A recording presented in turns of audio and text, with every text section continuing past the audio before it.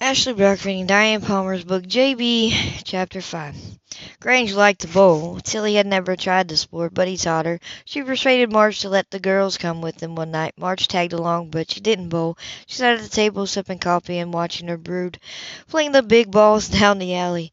It's fun, Tilly laughed. She left the field to the three experts who were making her look sick with her less than perfect bowling. That's why you're sitting here with me, is it? Marge teased. She said. I'm a lemon, she confessed. Nothing I do ever looks good. That's not true, Marge disputed. You cook like an angel and you're great in history. You always make A's. 2 successes out of 100 false starts, Tilly said. You're just depressed because JB's ignoring you, Margie said, cutting to the heart of the matter. Guilty, Tilly admitted. Maybe I should have listened. Boo. If you give JB the upper hand, he'll walk all over you, the way you used to be when you were 14. I despaired of what would happen if he ever really noticed you. He'd have destroyed your life, Tilly. You'd have become his doormat. He'd have hated that as much as you would.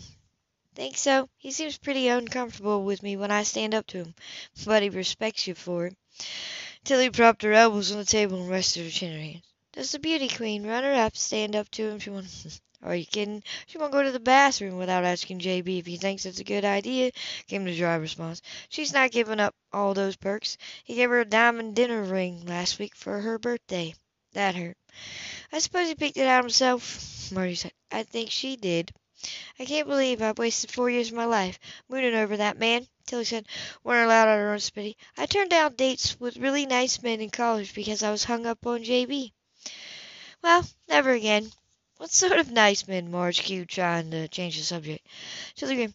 One was an anthropology major working on his PhD. He's going to devote his life to dig in Montana, looking for Paleo-Indian sites. Just imagine, Tilly, you could work beside him with a toothbrush. Stop that, Tilly chuckled. I don't think I'm cut out for dust and dirt and bones. What other nice men? There was a friend of one of my professors, she recalled. He raises purebred apostle stallions when he isn't hunting for meteorites all over the world. He was a character.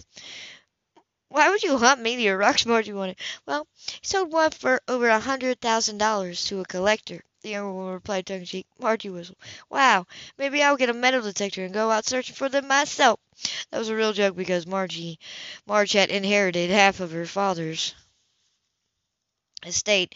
She lived in a simple house and she never lived high, but she could have if she wanted to. She felt that the girls shouldn't have too much luxury in their formative years. Maybe she was right. Certainly Brandy and Dawn had turned out very well. They were responsible and kind-hearted, and they never fell apart from fellow students. Tilly glanced at the lanes where Granger was throwing a ball down the aisle with force and grace. He had a rodeo rider's physique, lean in the hips and wide in the shoulders. Odd, the way he moved, Tilly mused, like a hunter. He really is a dish. You remember David Dot? Margie nodded. He is unusual, she said. Imagine a boy on a path that deadly turning his life around. JB said he was forced out of the military. Margie came. He told you that? How did he know? Tilly declared. I expect he had a firm of private detectives on overtime, finding out everything they could about him. JB loves to have leverage if he has to go against people. He won't bother Grange, Margie said. He just wants to make sure that the man isn't a threat to you. He wants to decide who I marry and how many kids I have, she returned gloomily. But he's not going to. That's the spirit, Tilly, Margie said. All the same, Tilly said, I wish he wouldn't snub me. I'm beginning to feel like a ghost. He'll get over it. You think so? I wonder. Saturday came and Grange had something to do for Justin, so Tilly stayed home and helped Marge clean house. Car drove up out front and 2 car doors slammed. Tilly was on her hands and knees in the kitchen, scrubbing the tile with a brush, while Marge cleaned upstairs. J.B. walked in with a ravishing young blonde woman on his arm. She was tall and beautifully made, with a model perfect face and teeth, and her hair to her waist and back. I thought they abolished endangered servitude. J.B. drawled, looking pointedly at Tilly. She looked up with cold eyes, pushing sweaty hair out of her eyes with the back of a dirty hand. It's called house cleaning, J.B. I'm sure you have no idea what it consists of. Nell takes care of all that, he said. This is Bella Dean. He introduced the blonde, wrapping a long arm around her, smiling at her warmly. Nice to meet you, Tilly said forcefully. I'd shake hands, but I'm sure you'd rather not. She indicated her dirty hands. Bella didn't answer. She beamed at JB. Didn't we come to take your sister and your nieces out to eat? She asked brightly. I'm sure the kitchen help doesn't need an audience. Tilly got to her feet, slammed the brush down on the floor, and walked right up to the blonde, who actually backed away. What would you know about honest work, lady, unless you call lying on your back work? Tilly! J.B. bit off. The blonde gasped. Well, I never. I bet there's not much you've never, Tilly said coldly. For your information, I don't work here. Marge gave me home when my mother died, and I earn my keep. When I'm not scrubbing floors, I go to college to earn a degree so that I can make a living for myself, she added pointedly. I'm sure you won't ever have a similar problem, as long as your looks last. Tilly, J.B. breathed. I'd rather be pretty than smart, the blonde said carelessly. Who'd want to give you time, and she scoffed. Tilly balled a fist. Go tell Margie we're here, he demanded, his eyes making cold threats. Tell her yourself, J.B., Tilly replied, eyes flashing. I'm not anybody's servant. She turned and left the room, so furious that she was shaking all over. J.B. followed her right into her bedroom and closed the door behind them. What the hell was that all about? He asked fiercely. I am not going to be looked down on by any smarmy blonde tart, she explained. You behave like a child, he returned. She started it, she reminded. She thought you were the housekeeper, he replied. She didn't know you from a button. She'll know me next time, won't she? He moved closer, glaring at her. You're so jealous you're vibrating with it. He accused, his green eyes now. You want me. She drew a sharp breath, and her hands tightened in her fist. I do not, she retorted. He moved a step closer, so that he was right up against her. His big hand went to her cheek, smoothing over it. His thumb rubbed maddeningly at her lower lip. You want me, he whispered evenly. I can feel your heart beating. You ache for me to touch you. J.B., if you don't stop, she fortified his arrogance and her own weakness. You don't want me to stop, baby, he murmured, his chiseled mouth poised over her parted lips. That's the last thing you want. His thumb tugged her lower lip down, and he nibbled softly at the upper one. He heard her breath catch, felt her body shiver. His eyes began to glitter with something like triumph. I can feel your heart beating. You're waking up. I can do anything I like to you, whenever I please. We both know it, Tilly. A husky little moan escaped her tight throat. She moved involuntarily, her body brushing against his, her mouth lifting, pleading, her hands going to his heart, up her arms to hold him there. She hated him for doing this to her, but she couldn't resist him. He knew it. He laughed. He pulled away from her, arrogance in his whole bearing. He smiled, and it wasn't a nice smile. She likes to kiss me too, Tilly, he said deliberately, but she's no prude. She likes to take her clothes off, and I don't even have to coax her. She slapped him. She was humiliated, hurt, furious. She put the whole weight of her arm behind it, sobbing. He didn't even react, except to lift an eyebrow and smile even worryingly. Next time I bring her over to see Marge, you better be more polite, Tilly, he warns softly, and a deep edge of anger glittering in his green eyes. Or I'll do this in front of her. Tilly was horrified at even the thought. Her face went pale, tears brightened in her eyes, but she could have died rather than shut them. There aren't enough bad words in the English language to describe what you are, J.B., she said brokenly. Oh, you'll think of some eventually, I'm sure. And if you can't, you can always give me another one of those god-awful dragon ties, can't you? I bought boxes of them, she slung at him. He only laughed. He gave her a last probing look and went out the room, leaving the door open behind him. Where have you been? The blonde demanded in a honey tone. Just having a little overdue discussion. We'd better go. See you, Marge. There were muffled voices. The door closed. 2 cars. Door slammed.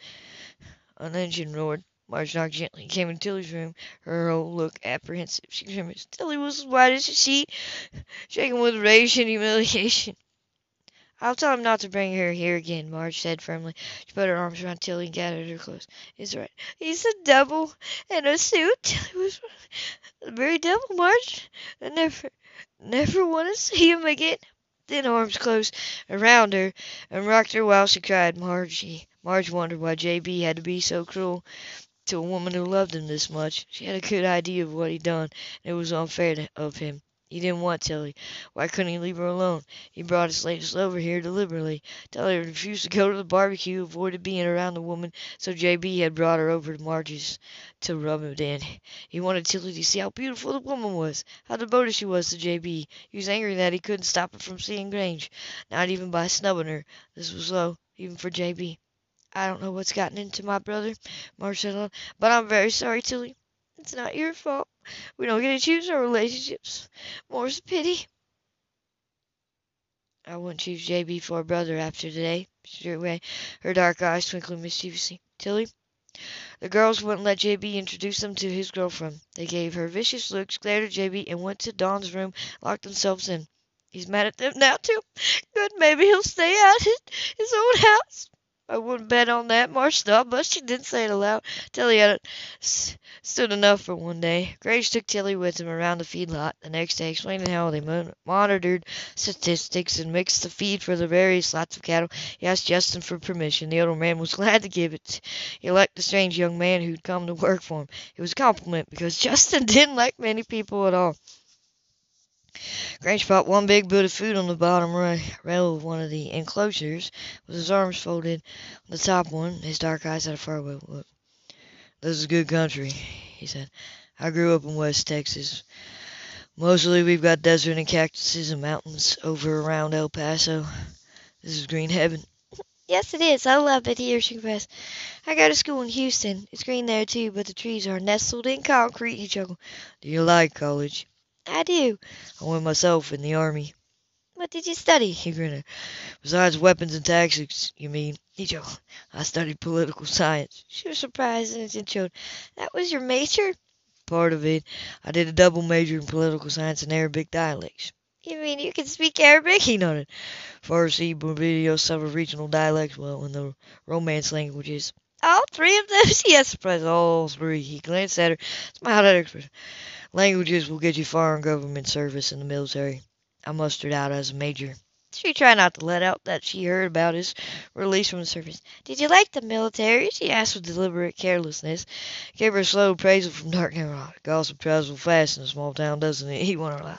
I expect Hammock had said something to do with it. She said, probably did, she had to admit. He did everything he could to keep me from going out with you. So he holds grudges. Lucky for him that I don't. Or he'd be sleeping with guards at every door and a gun under his pillow. If I hadn't been for him, I'd still have my sister. Maybe he thinks that, except for you and his father, he'd be happily married with kids now. He said. Nobody came out of it laughing, he said. Looked down at her puzzled. If he wanted you to stop going out with me, why haven't you? She's modest. I got tired of being a carpet. She said, yeah, walked all over you, did he? She nodded. Since I was 14, and I let him. I never disagreed with anything he said, even when I didn't think he was right. She traced a pattern on the middle fence. Saw what I could have become last Saturday. He brought his new girlfriend over to show me. She thought I was the hired help and treated me accordingly. We had words, lots of words. Now I'm not speaking to JB. He leaned back and said, you may not believe it, but standing up to people is the only way to get through life with your mind intact. Nothing was ever gained by giving in. So that's how you left the army, is it? She musingly laughed. Our commanding officer sent us against an enemy company, understrength without proper body armor, with weapons that were misfiring. I took exception and he called me a name I didn't like. I decked him, wrapped him up in his blanket, gagged him, and led the attack myself. Tactics brought us all back alive. His way would have wiped us out to the last man. The brass didn't approve of my methods, so I had the choice of being honorably discharged or court-martialed. It was a close decision. He added with cold humor. She stared at him. How could they do that? Send you into battle without proper equipment. That's outrageous. Talk to Congress, he said coldly. But don't expect them to do anything unless it's an election year. Improvements cost money. We don't have enough. She stared out over the distant pasture. What happened to your commanding officer? Oh, they promoted him, he said. Called his tactics brilliant, in fact. But he didn't go. And they were your tactics, she explained. He raised an eyebrow. That's not what he told the brass. She laughed. Somebody should have told them. In fact, just last week, one of his exes got drunk enough to spill the beans to a reporter for one of the larger newspaper chains. Court-martial board is convening in the near future, or so I hear. Will they call you to testify? She wondered. He smiled. God, I hope so. He replied. She laughed at his expression. Revenge is sweet, so they tell me. Being of a natural sweet and retiring disposition, I rarely ever cause problems. Why are you laughing? She was almost doubled over. He was the last man she could picture that way. Maybe I cause a little trouble once in a while. He had to admit. He glanced at his watch. Lunch break's over. Better get back to work. so that Justin doesn't start looking for replacements. It was a nice lunch break, even if we didn't eat anything. I wasn't hungry. Sorry, I didn't think about food. She smiled up, and neither did I. We have a big breakfast this morning, and I was stuffed. Wouldn't you like to come over for pizza tonight? Yes, I would, but I'm not going to. Why? I'm not going to provide any more reasons for Hamlet to take out old injuries on you. I'm not afraid of JB. Neither am I, agreed. But let's give him time to calm down before we start any more trouble. I suppose we could, she agreed, but reluctantly. She didn't want JB to think she was bowing down to him. The weekend went smoothly. JB and his blonde appendage were nowhere in sight, neither was Grange. Tilly played Monopoly with Marge and the girls on Saturday night, went to church with them on Sunday morning.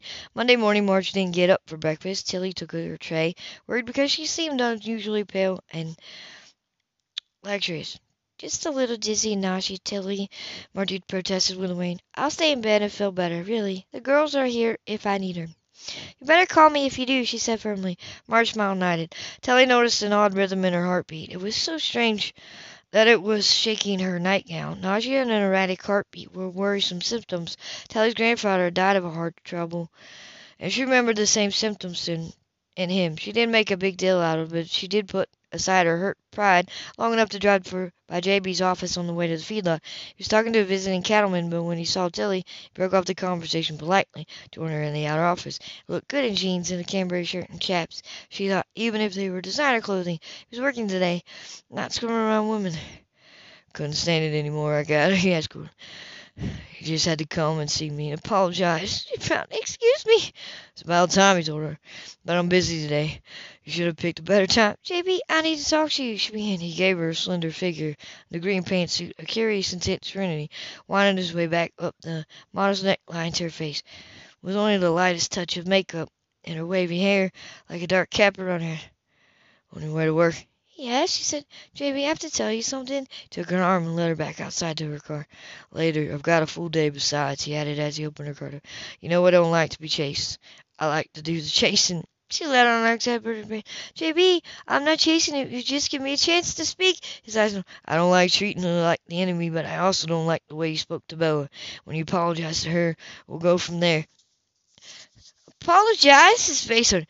You took too much for granted. You aren't part of my family and you aren't a lover. You can't treat my women like trespassers in my own sister's house. Maybe we were close when you were younger, but that's over. She started it. She began around. She belongs with me. You don't. His eyes burned. I need more from a woman than a handshake at the end of the evening.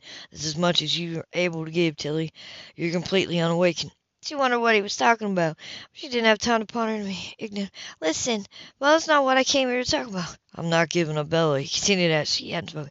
And chasing after me like this isn't going